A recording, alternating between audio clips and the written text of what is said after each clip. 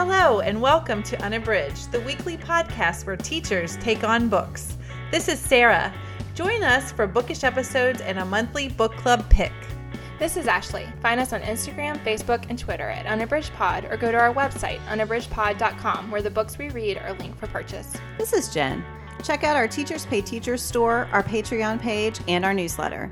Please rate, review, and subscribe on Apple Podcasts to support us. You want opinions about books? We've got them. Hello, everyone. Welcome to episode 180. Today is our June book club episode on Laura Taylor Namey's A Cuban Girl's Guide to Tea and Tomorrow. We wanted to remind you that we are on social media, so check us out on Facebook, Twitter, and Instagram. We're at Unabridged Pod on those social media outlets. And also don't forget to check out our website at www.unabridgedpod.com. Before we get started with our discussion of the book, let's do our bookish check-in. Ashley, what are you reading today? So this one just came out yesterday. So I was reading this a little in advance with NetGalley. I'm reading an e-copy, so I'm happy to do that. And this is Farida Abike Iyemide's Ace of Spades. And I was really compelled to read this one. I was excited when I saw the promos for it because it takes place at a private school. It has a lot of things going on, and it just looked really compelling. And so I haven't read very much of it yet, but I am really interested in the characters. It has two protagonists who thus far have very different lives and are not particularly intertwined. So there's Devon and there's Chiamaka. And they both are at this elite private school together, but Devon is there on scholarship. He's very aware of how different he is from a lot of the other students, and he tries to keep a low profile. So he is not very well known, and on the other side of things, Chiamaka is the center of the social world at the school, and she is very aware of that. So she's a fascinating character to see into her mind as a protagonist because she is cold and calculating. She has a very tight friend group, but does not see them as friends. She is very aware of how they use each other for social status, and every move that she makes is carefully calculated. And she is extremely popular, extremely talented. She's very intelligent, and so she is very determined to climb every ladder so that she can be at the very top. But right in the opening part of the book, there's the ceremony at the beginning of their senior year, and they are announcing the prefects and kind of the head, basically the people who are going to be the head of the school government. And she, of course, is the lead of that group, which is no surprise to anyone. But then Devon's name is called. And I mean, his friend has to kind of tap him and be like, get up. That was your name, and you have to get up, because he cannot fathom why he's been chosen for this when it's clearly a popularity contest. And again, he tries to keep a low profile. He feels like no one knows who he is, so he can't fathom why this is happening. So that happens right at the beginning. And from there, we start to learn that both of them have some pretty substantial secrets that they do not want other people to know. And yet those secrets are becoming known in a mysterious way.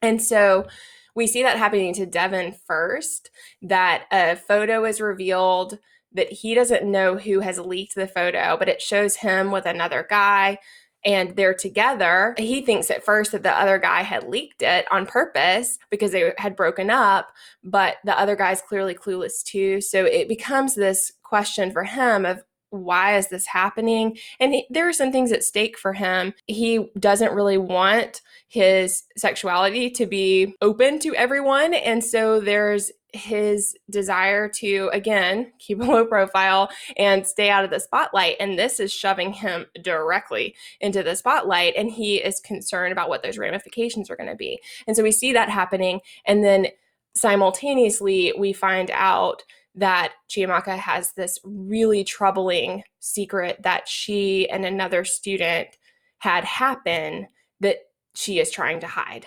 So there's a lot of, I think the mood is really great in this, and there's a lot of tension, and it's unclear why events are coming to play the way that they are, but there's a feeling that there's someone who is pulling some strings and making a lot of things happen on purpose. And so it's really interesting so far, and I am interested to see what happens. So again, that's a brand new release. It just came out yesterday, and I think it's going to be a great read. It's young adult, and it is Farida Abike Iyemide's Ace of Spades. I really would like to read it. I'm reading it now as well, and it's very intriguing. I'm doing the Ashley thing, and I'm reading like 6 books. It's fine. That's what I saw that Jen posted, and I was like, oh, I'm reading that too. So I was excited that we're both reading it, and I'm looking forward to talking about it. Jen, what are you reading? So one of the other books I am reading right now, I am listening to Isabel Wilkerson's Caste, The Origins of Our Discontents. So my real life book club chose this as their May book. And then I'm also doing a side buddy read, a read to learn buddy read with Tony in June about this one. So, and it is narrated by Robin Miles, who is fantastic. So Wilkerson is the author of The Warmth of Other Suns, which I talked about at the very beginning of 2021. And that was a primarily historical book. And this one has history in it as well, but it is also, I would say it's sociological. So it is looking at the function of caste in our society, the way that we have put Black Americans at the bottom of society. And it is comparing it to the caste system of India and to the very deliberate way that the Germans built a caste system to put Jews at the bottom between World War I and World War II. And there are some parts of it that I'm familiar with already. But what I think Wilkerson is doing that is really new that I haven't seen before is she is looking at the way these different countries studied each other's caste systems to make theirs more effective. I had no idea that the Germans studied the American caste system, that is not called a caste system, to build theirs in Germany before World War II, that they looked at our laws to figure out ways to denigrate the Jewish population. I had no idea. I didn't know that either, Jen. Wow. It is that chapter. I was driving when I was listening to that chapter, and it made me gasp. I just had, I don't know why that one hit me so hard, but it really did. And she talks also about the pillars of caste and what societies have to do to make caste systems stick so that it's more than just legal, but it's the way that the people in the society think about the way their society is structured. And then she intersperses that with personal stories and anecdotes of times that caste has impacted her or people she knows or people from history. So it's this amazing blend of the personal and the societal and the global that I am finding really fascinating. I think we're going to have a lot to talk about. I always have that regret with nonfiction. It's really fascinating that I'm listening because a lot of things are having impacts, but of course I don't have, the attention to detail that I do when I read it in print, but I'm also so glad to be reading it. And again, Robin Miles is a fantastic narrator. So that is Isabel Wilkerson's Caste, The Origins of Our Discontents, which I'm just learning so much from. Wow, that sounds great too. I think I've seen that all over Instagram and I would like to read it. I think I would like it on audio because I like to read nonfiction on audio. Yeah. So yeah, it's really, and because she has those stories in between, so it is dense, but it's not, she is a great storyteller of history. And so I think it works really well on audio. Yeah. Awesome. What are you reading, Sarah? Well, this is a book that I started a long time ago, and then I got sidetracked with other things. And then at some point I had put it on hold at my library, the audiobook, and the audio came in. And so, because it had said like, you will get this in 4 months or whatever. So I just forgot about it. Well, it came in. So this is Sarah Morgenthaler's The Tourist Attraction.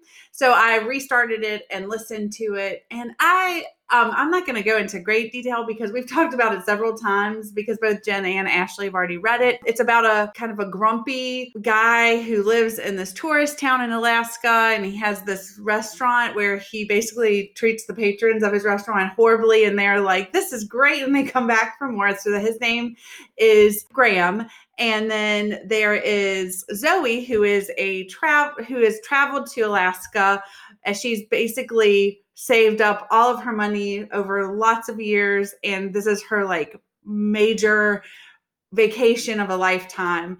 And there's some drama, there's some love, and there's a moose who is the kind of the mascot of the town. And it's just a great light read. And I think here for summer, it would be a great beach read. And I think anybody that enjoys romance, and it's not a huge emotional investment, but it's just a fun read. And I think it's great for the summertime. So that is Sarah Morgenthaler's The Tourist Attraction. It is actually the first in a series, and the second one is Mistletoe and Mr. Right, and I actually put that on hold at my library, and if it comes in this summer, I will be reading the holiday book in the summer because I'm just interested to be back with these characters. So it's really sweet. I like it a lot. Yeah, that's such a great read. And the series I liked all the books. I really did. I think I talked about I don't remember which one I talked about this, but just that sense of a town and that you're returning to the town and the community. And so you have these characters who are returning. I really love when that's done well in a series. And I just found myself too, like laughing at some things. I mean, she just has there's wit, and I just really like it. So, and again, I wanted to read something without a lot of emotional, real estate being taken up. So it's been perfect for that. Okay, we are now going to get into our discussion of Laura Taylor Namey's A Cuban Girl's Guide to Tea and Tomorrow. Before we actually start our discussion, I wanted to just read a quick summary. This is a YA book, and here's the summary. The plan for Lila Reyes has always been to graduate high school and become the head baker at her abuela's pastry shop in Miami. However, when 3 traumatic life events occur, Lila's parents send her to England for the summer against her wishes. As Lila makes friends and becomes part of the community of Winchester, England, she slowly finds herself, friendship, and love in the small English town. So let's talk about overall impressions. Jen, what was your overall impression of this novel? I really loved this. I knew when we chose it that I would like it, but I loved it more than I expected. The cover is very much focused on this beautiful young couple. And while there is definitely a romance that runs through the story, I think I really loved the fact that that Namey makes it about so much more than just the central romance. And she builds Lila as a really strong character who is a very complicated character. She is at a time in her life when things would be changing anyway, but because she calls it the trifecta occurred, her abuela died, her best friend, basically, she feels ended their friendship, and her boyfriend broke up with her, all very close together. She is contending with more change than most kids that age contend with. And so I thought it was just a really rich story. And I loved the way that Namey used this change in setting to make Lila reflect on who she is and on what matters. And she loved her abuela so much that she's a huge part of her identity. And so in some ways, leaving Miami is mirroring leaving abuela and is making her think about how she can go on without her. I could go on and on. I feel like I'm already pretty rambly, but I really, really loved it overall. Yeah. How about you, Ashley? Yep. I thought it was strong to start with, and I liked it. And then the farther that I got into the book, the more I loved it. And I think particularly with this kind of book, that is hard to do. A lot of times with romance novels, I find that I really love them, but I get a little worn out in some ways toward the end. And this one, I just felt like got stronger and stronger. And I loved what Namey developed the farther I got into the book. So ultimately, I absolutely loved it and thought it was really phenomenal about a lot of different topics that, like Jen said, she's able to touch on that go so far beyond the kind of typical teen romance experience that can be fun to read about. But this one surpasses that in so many ways. And I thought that all worked really, really well. Yes. What about you, Sarah? Yeah, I mean, I just have to say ditto because it was not what I expected from the cover. I thought, and like you said, Jen, I thought I would like it, but I did not realize how much I was going to love it. And also, like you said, Ashley, the further and further I got into it, the more I just fell in love with these characters and the sense of family. And I just think that Namie is just so good at writing, like when you're in that moment when you've graduated from high school and you're trying to find yourself, but also you're holding on to the things that mattered to you.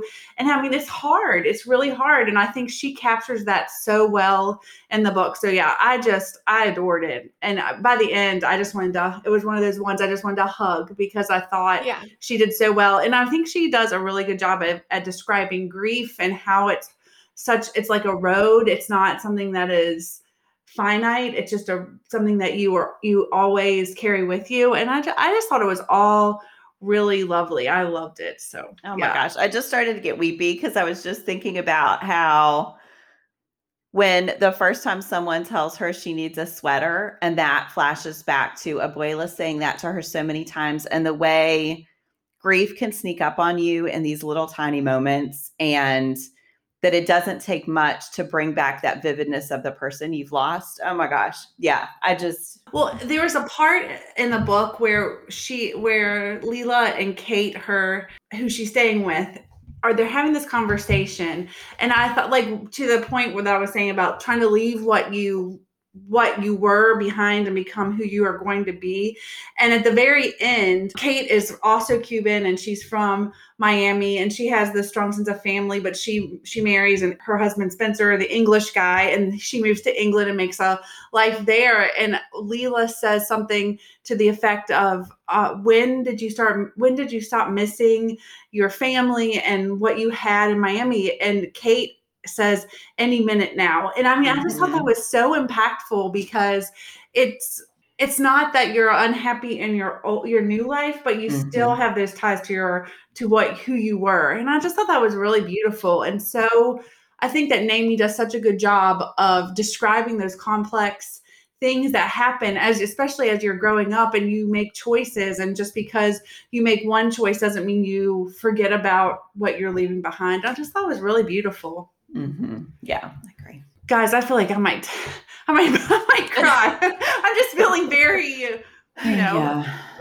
I couldn't say anything over here because I was kind of choking. So. I found that scene very impactful. Oh my gosh. Yes. I think we all know that there were a lot of things that worked for us. So, but let's each of us just pick one thing that really worked for us, maybe that we found unexpected or whatever. Mm-hmm. So, Ashley, what is something that worked for you? Yeah, I think just building on what you said, Sarah, about that scene with Kate and Leela, what I really loved was the attachment to place and how our home is not just our people, but also our place. And so she has this attachment to Miami and she's in love with Miami as a city. And in some ways feels the exact same feelings you have of she feels that she's betraying Miami when she starts to love Winchester, and feels that she's betraying Miami when she starts wearing the sweaters and the clothes that Pilar sends for her. She feels that she is turning away from her loved one. And I thought all of that was just really rich because Namie does such a great job of encapsulating how our culture and our family is also tied to a sense of place, and that we have to find a way to carry those things with us. And yet that's never going to be the same as being in the place, but that doesn't mean that you should never leave the place. And I think all of that was just really richly done. And that scene with Kate, I told them before we started recording that when I was reading that scene, I had just put on my makeup and I was getting ready for work, and I just had to lean over so that my tears would fall onto the floor directly so that my makeup would not run down my face. I was like, I cannot redo my makeup. I'm not redoing this morning. I've got to get out the door. And I think it was just overwhelming. And I mean, I am traveling a lot right now. And so I feel that impact. But I think also in our lives, my life partner and I have traveled a lot, and you never stop missing the places that you have been from. And so I think that's what I really appreciate, is her trying to find a way and knowing that no matter what pathway she chooses, her heart will hurt in some ways, and that's okay. I think that was part of what I found really lovely about the book, is that there isn't a simple answer, and everything doesn't just work out, because once you love multiple people in multiple places, you're always going to feel that.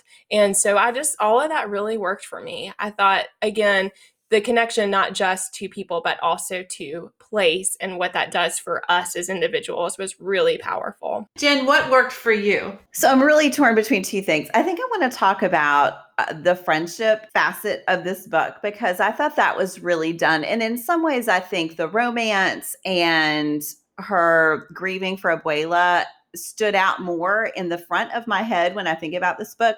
But I think the friendship is a really rich part of it. So her friend Stephanie, they had planned to be together in Miami after graduation, and they had all of these plans.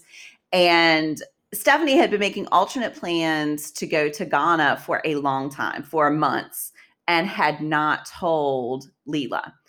And Lela feels really betrayed and is trying to understand, but just feels as if Stephanie was lying to her, and that by making this choice, she is saying she doesn't want to be friends with Lela anymore.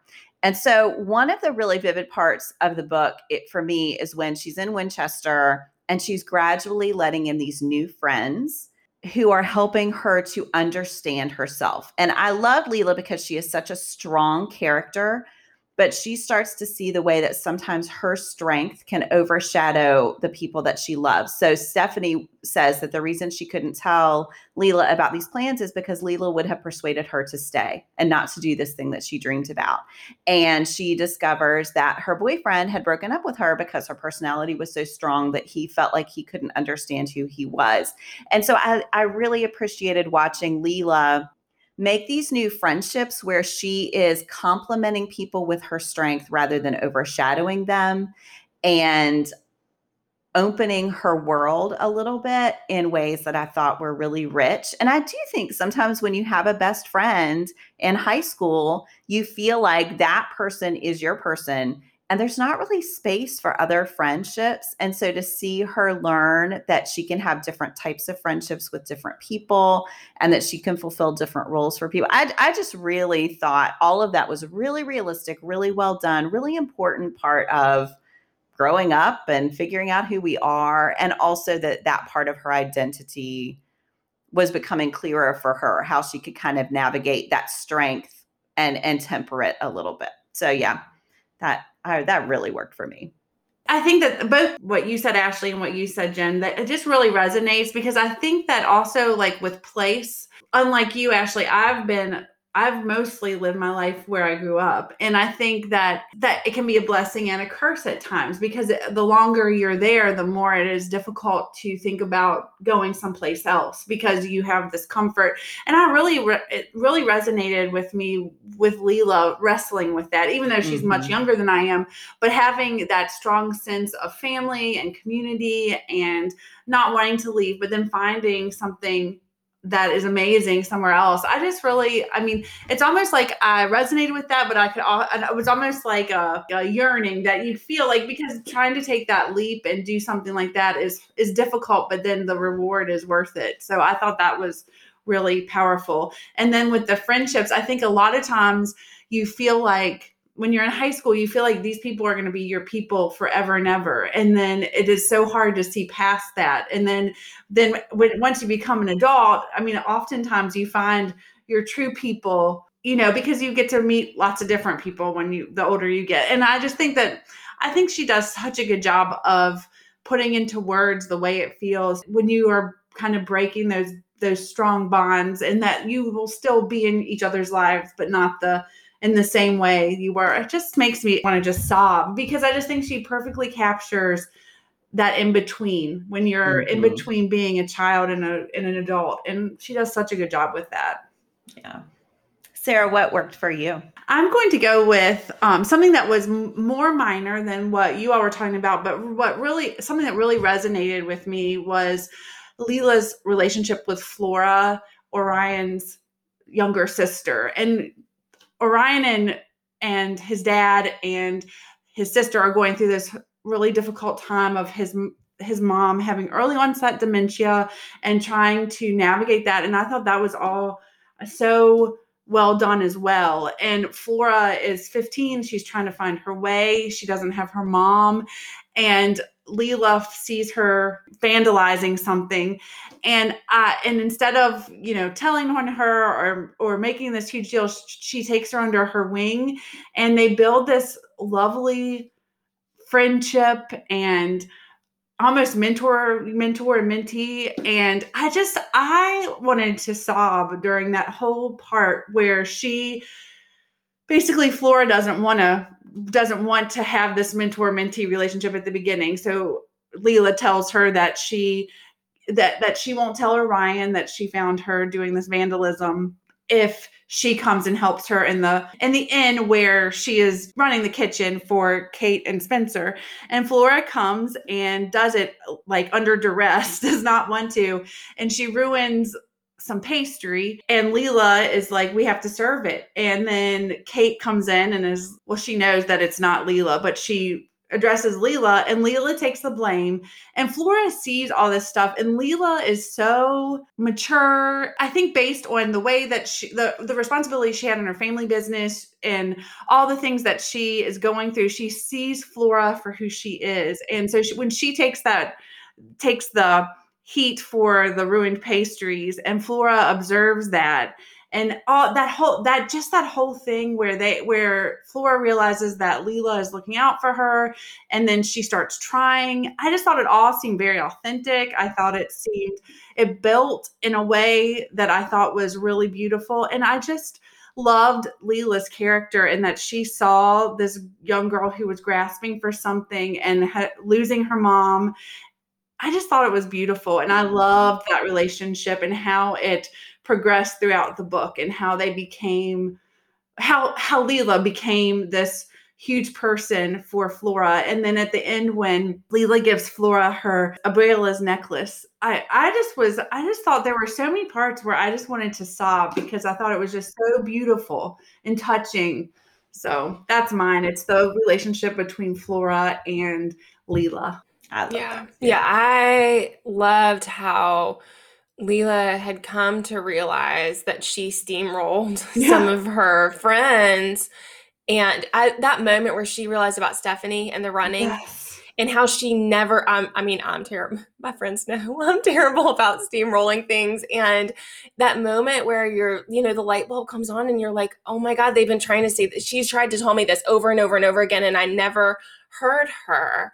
And then we see how powerful, on the other hand, that same command can be when it's handled in a way that supports instead of hindering. And I just thought all of that was so rich, because I think we are all in that work in progress as people. And certainly I don't think I was anywhere near that mature at that age, but it is a struggle I continue to have, is how do you use the parts of we cannot change our personalities entirely. So how do we use what we have in a way that we hope helps the people around us and the people we love, instead of hurting them? And I just thought all of that was so rich. And with Andres too, that like, even through all of her hurt with him, that she could realize that about herself and take that in, and then be able to move forward. And then I love how with Flora, and that scene, Sarah, where she just really owns it and is apologetic. And I just thought was so well done. Yeah. That was why, like I said in the beginning, I just felt like the book got stronger and stronger for me. And it was those things that the first part I was like, but then when it developed and you saw how it tied together, I thought that was really amazing.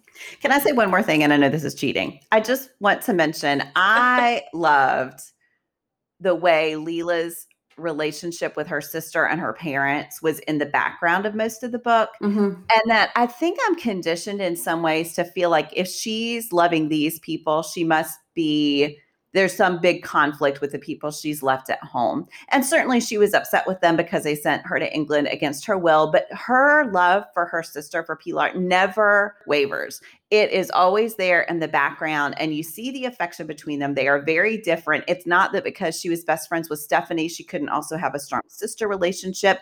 I just think Mamie does such a good job of acknowledging the breadth of people we need in our lives to be healthy people. Mm-hmm. And you have to make choices, but it doesn't mean you're choosing one person over another. And I just thought that I didn't want to not mention her sister and her parents because they are there in the background, even though they are not at the forefront of the choices she's making in the book. Sorry, cheating. No, that's okay. Yeah, I like that too. I know. I want to keep going too. It's funny because I just want to mention one more scene.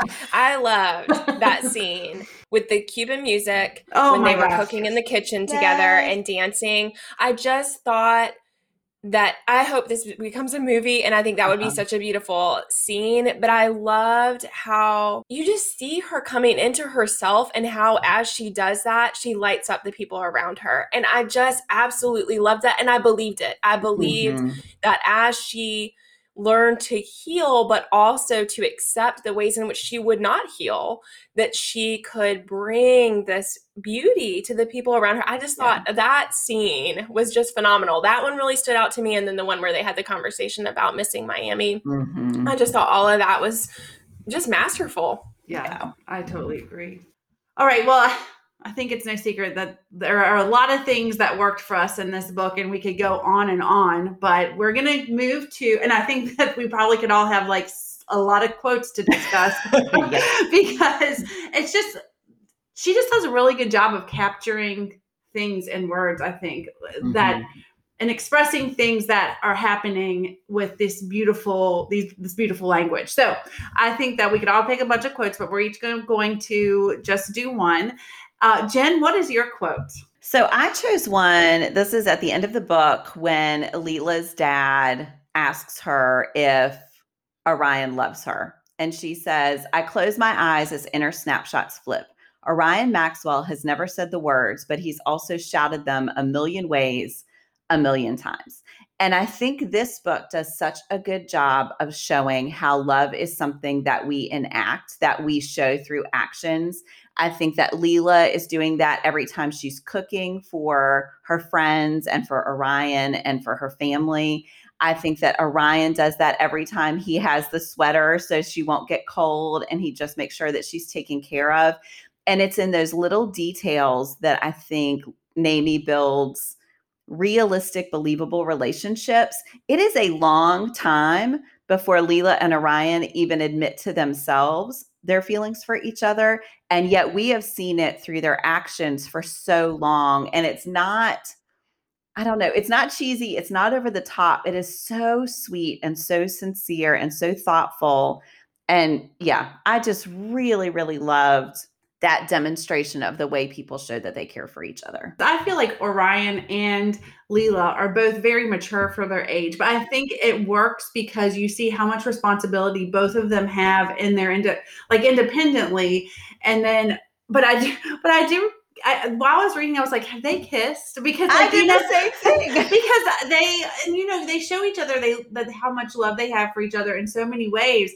But I mean, there is no really intimacy or anything like that for a very, very long time. And so I think that is a great example of an excellent quote for this book. Thank you. Ashley, I know what yours is, and this was one of mine too. So Ashley, what is your quote? Yeah, I was going to say that I think all three of us had this one or something very similar for her relationship with Abuela. So there's so many things we could discuss in this book, but for sure, her relationship to her Abuela is central to who she is as a person. And we see that throughout the book. And that is definitely part of why that trifecta of loss hit her so hard. And so this is one example of that, this passage. "For me, she had to rest where I could hold her forever, a heart home warm and worthy of her. I decided to leave her where I found her. I left her where she found me as a toddler, at her feet with a clanging set of measuring spoons. I left her where she grew me. No, not in a white coffin and not in a long-term care facility. I left my abuelita in the kitchen. And I think that why that was so powerful to me is that, for one thing, there's just not a right way to grieve. And I think that this book shows how different people hurt in different ways and different people learn to carry that in different ways. And so I loved how I think we see that with her. We see that with Orion and the way that he deals with his mom, that there's not one way to be and that we just have to take it as it comes. And I just think all of that's really rich. And also, like I said, I think what I love is that relationship is central to her as a person. And I think that's what's so beautiful about it. And I think it just really shows the way that we carry the people we love in everything that we do. And every time she makes food, and that's why I love that scene with the music and her friends, because not only was she there, but her abuela was there. And I just think like that is so beautiful. And the book does that so well in a way that I don't see in YA a lot. I think I see that we see loss, but I think we don't always see how we carry our heritage and our ancestors with us in our journey. But I think that is so beautiful and something that I want teens to see. And then I sometimes think, I think in our culture, we've talked about this before, but a lot of times in America, we try to just not talk about loss. And I think that we do that because it doesn't hurt so much. But then I think sometimes we then are looking away from some of the things that would bring us some healing if we could embrace them. And I think that's what she's doing there. She just really is embracing that it's okay to hurt, but it's also okay to move forward and to carry on with this beautiful thing that her abuela taught her to be. And so, yeah, I just absolutely loved all of that. And I wanted to say too that I feel like I feel very teary talking about it, but the book is beautiful and it is not heavy. So even though I think it is very poignant, and I felt a lot of positive emotion. So I just wanted to say that I think that as we discuss, some of these things might sound heavy, but in a lot of ways, the book is not. Yeah. It's lovely. It's joyful. But it is. Yeah, it's joyful. It's joyful, and it's joyful even in the midst of sadness. And I think that's what I really liked about it. Yes, I love that term heart home. Like I never thought of it that way, but that's truly what it is. And when I read that, I was like, that is what it is. Like the people that you carry with you in your heart home. I just think that's beautiful. Yeah, I'm glad you said that, Sarah, about it being joyful, because I think that's it, is that even though the things are hard, because life is hard and we never get over those losses, and yet Nami shows a way that we can embrace that as part of a whole instead of trying to turn away from it. I think in a lot of ways, I think that's why this book was unexpected to me, is in a lot of ways, when she went to England, I expected her to love it.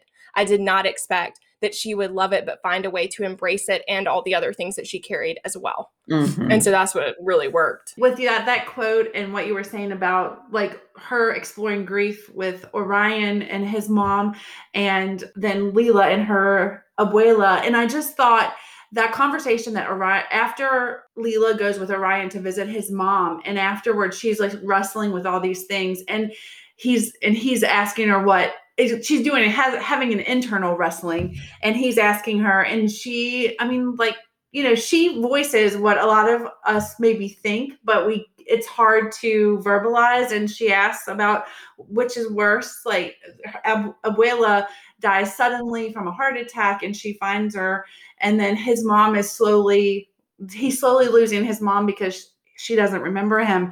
And I just thought that all was really verbalizing that. It's like what you said, Ashley. A lot of times we don't say those things because we're afraid of what people will think, or it's just not okay. It feels like it's not okay to talk about those things, but those are things we should be able to talk about and verbalize and wrestle with. And I just thought that was wonderful that they were able to have that and talk about it. And I mean, both are horrible. And it's just being able to talk about that with someone. I think that's really important. Yeah, I loved that too. Sarah, what was your quote? So my quote, I just felt like this quote embodied Leela as a person. So that's why I picked it. It was early in the book, and when I read it, I automatically marked it. And I do think there are some quotes like the ones about Abuela that are maybe more like kind of touch your heart more. But I just love this quote because Leela is such a strong character, and she is not without flaws, but she is determined. And I loved her, and I love her for young women to be able to read. And so the quote I chose was impossible. I'd heard this word before and pounded it like a hard coconut shell. Then I used the rich white flesh to make a cake. And I think that describes Leela so well, and that's why I chose it. So I think that all that we've discussed has shown why this quote embodies Leela's character. I just loved her. Yeah.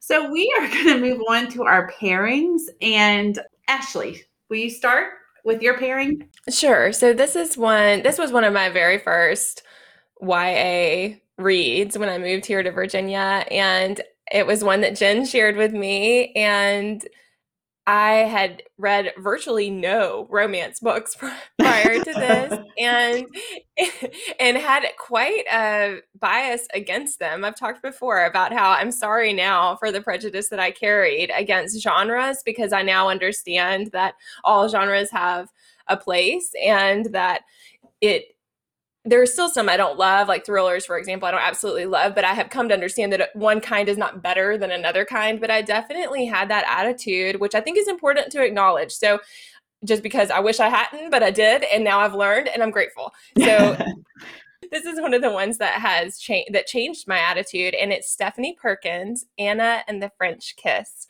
And that was the first one I read of hers, but I have read all of her others. And I think that what this one has in common is that Anna is excited to go into her senior year of high school, but she is sent to a boarding school in Paris against her will, and she has to adjust to that reality. And so there's definitely that similarity of this is not what she wanted. She had a future planned, and this was not that plan. And so like Leela, who gets sent to England and is desperate to come back home, we see a lot of that with Anna.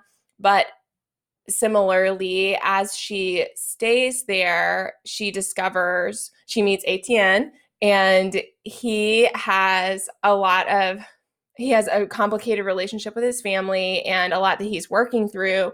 But as they get to know each other better, she comes to see the beauty in where she is, the joy in discovering a new place.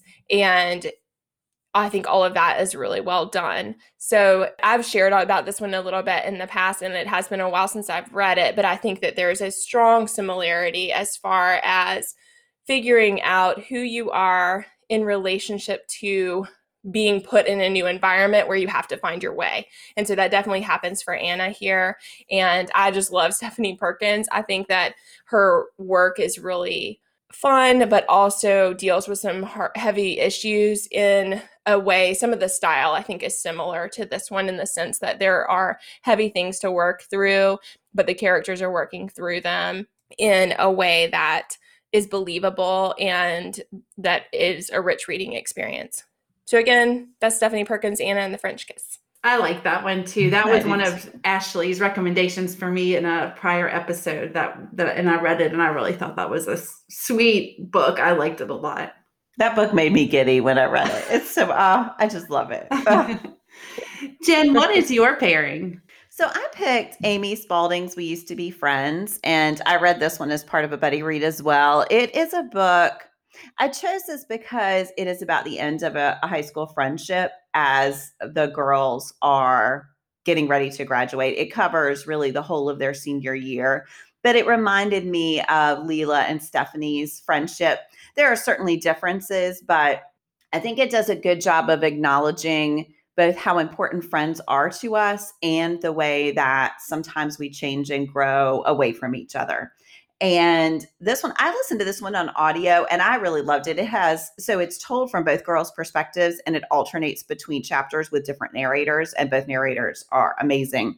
But the really unusual thing about it is that one story, Kat's story, moves forward through their senior year. So you start at the beginning. Kat and James is a girl also, are best friends.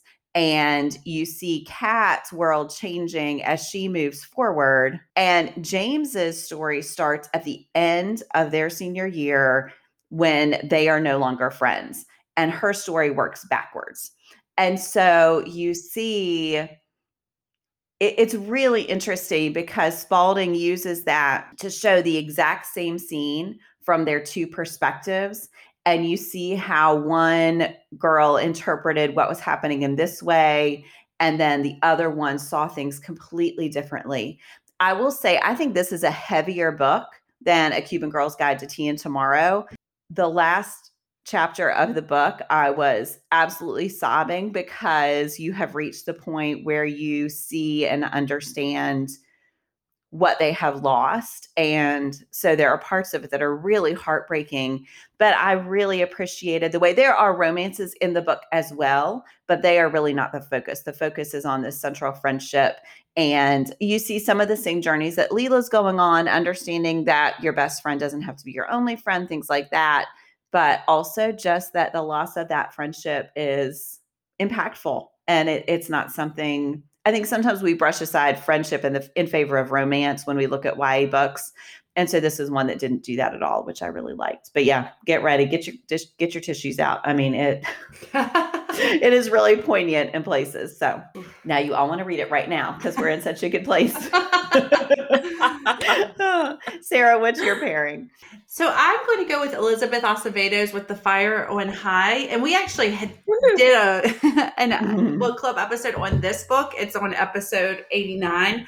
Holy moly, we're on 180 and that was episode 89. That's crazy. Wow. But it doesn't seem that long ago. But I thought this was a great pairing for A Cuban Girl's Guide to Tea and Tomorrow because there is a central, very strong female, young adult female character, Imani Santiago, at the heart of this story. She actually has a really, really strong relationship with her abuela. Her abuela is her guardian, basically. And so they have this really strong relationship. And Imani has this really amazing impact on the food that she makes. So she is an aspiring chef. So I thought that there were a lot of similarities. There are a lot of differences too to A Cuban Girl's Guide to Tea and Tomorrow, but I thought that this would make a really lovely pairing. And if you liked A Cuban Girl's Guide, I'm just going to go with the shorter name.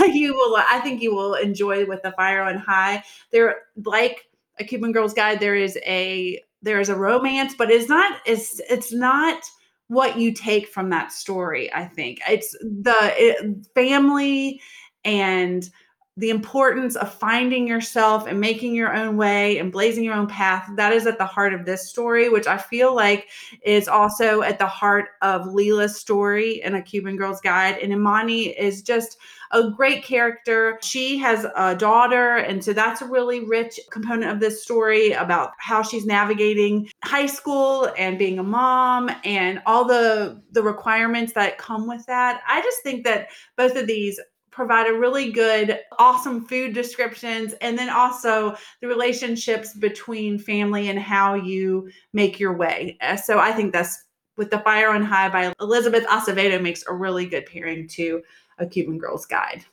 I think that's a great. Yeah, I hadn't thought about that, Sarah, but that is a perfect pairing. Okay, before we wrap up our discussion of A Cuban Girl's Guide to Tea and Tomorrow, we are going to go with our bookish hearts. And Ashley, how many bookish hearts do you give this book? No surprise to people who've been listening. I give it 5, all the hearts, but 5 bookish hearts. How about you, Jen? Yep, 5 for me too. And I will round that out with 5 from me because I thought this was an excellent YA book. And I'm so happy that we chose it for book club and also for our buddy read this month. I'm excited to discuss it. All right, before we end, we came up with this topic, but we did not realize how much we were going to be near tears throughout this whole episode. So our Give Me One is a movie or TV show that made you cry. Jen, what is yours? I have a short list. And then as Sarah and Ashley were adding their short lists also, I was like, oh my gosh, yes, those two. But I will just pick one.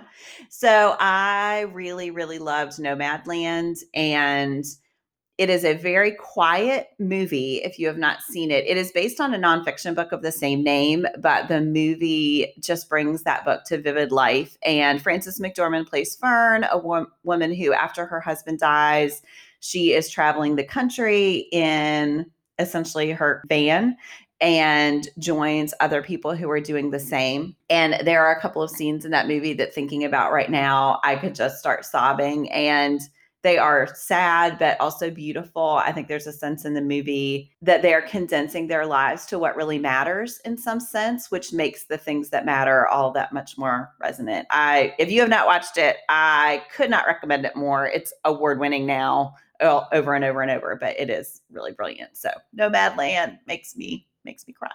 I haven't watched that yet, but I know that it's gotten a lot of accolades. It's amazing. It is amazing. Oh. Ashley, what is yours? So I got this from a recommendation from Sarah. I watched the Netflix series Never Have I Ever, which I absolutely loved. And I had a list as well as Jen, but I wanted to share this one because I think it is also YA in the sense that I think it's a good fit. If you're loving this, if you loved this book, I think that this series has some similarities as far as like development of character and things like that, and complex family relationships, those kinds of things. So this one centers Devi. She's in high school. She lost her father the year before, and he died suddenly of a heart attack in a pretty public way. So then everybody at her school is very aware of that. And she experienced some trauma related to that then impacted her connections to people at high school. And she's trying really hard to recover that and to make her way in a totally new way at her high school. And it is hilarious, but oh my gosh, I shed some tears. Yeah. And because I just thought it was beautiful. It was absolutely beautiful. And I thought that the ending of that first season could not have been more perfect. So I just highly recommend it. I think it was an amazing series. I can't wait to watch the second season. So well done. I love the friend groups. I love the way that she's navigating friendships as she also wants to grow up on her own as a person, and then all the family dynamics. So definitely made me cry. Also a great fit as far as like has some similar things going on to this book. So what about you, Sarah? What's your pick? Yeah, I love Never Have I Ever. I don't cry a ton in books, but when I watch something, the tears come. So I have cried in a myriad of different shows and movies. But when I was thinking about it, I was thinking about what is the first movie that made me sob, and it just like impacted me in this huge way. And so that movie for me was Steel Magnolias. I love that movie so much. I love the relationship between the women. But when Julia Roberts' character dies, Shelby, when she dies, I mean, I was a mess. Like I wanted to lay on the floor and just sob I watched it when I was fairly young, and I hadn't experienced great loss yet. And I mean, in that movie, like it made me feel that great loss. So it's Steel Magnolias. But I did one on Jen's list. She has The 100, which is streaming on Netflix. And I have to say, there's one episode in season 1 that made me I have not cried in a show like that since. I was a wreck. I mean, I just could not get myself under control. So The 100 in my adult life is because for one main reason is because in the last year and a half, I have avoided all things that might make me cry. So The 100 is also an excellent choice. All right. Well, if you would like to share with us, we would love to know a movie or TV show that made you cry or feel all the feels. And you can hit us up on social media. We will have a post on the Monday after this episode that will give you a chance to share those in our feed. And we would love to know those ones that made you laugh, made you cry. And then hopefully sometime we will go with what made us laugh. We hope that you read A Cuban Girl's Guide to Tea and Tomorrow and join in the discussion on social media. And if you'd like to join our buddy read, we would love to have you for that. So just hit us up on Instagram, DM us, and we will be happy to add you there. And thanks for listening.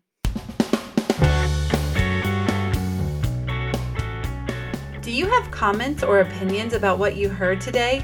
We'd love to hear them. You can find us on Instagram, Facebook, and Twitter at UnabridgedPod or on the web at unabridgedpod.com for a list of ways to support us. We'd like to thank Jared Featherstone, who composed our theme music, Strings of Light, and Katie Amy of Amy Photography, our podcast photographer. Thanks for listening to Unabridged.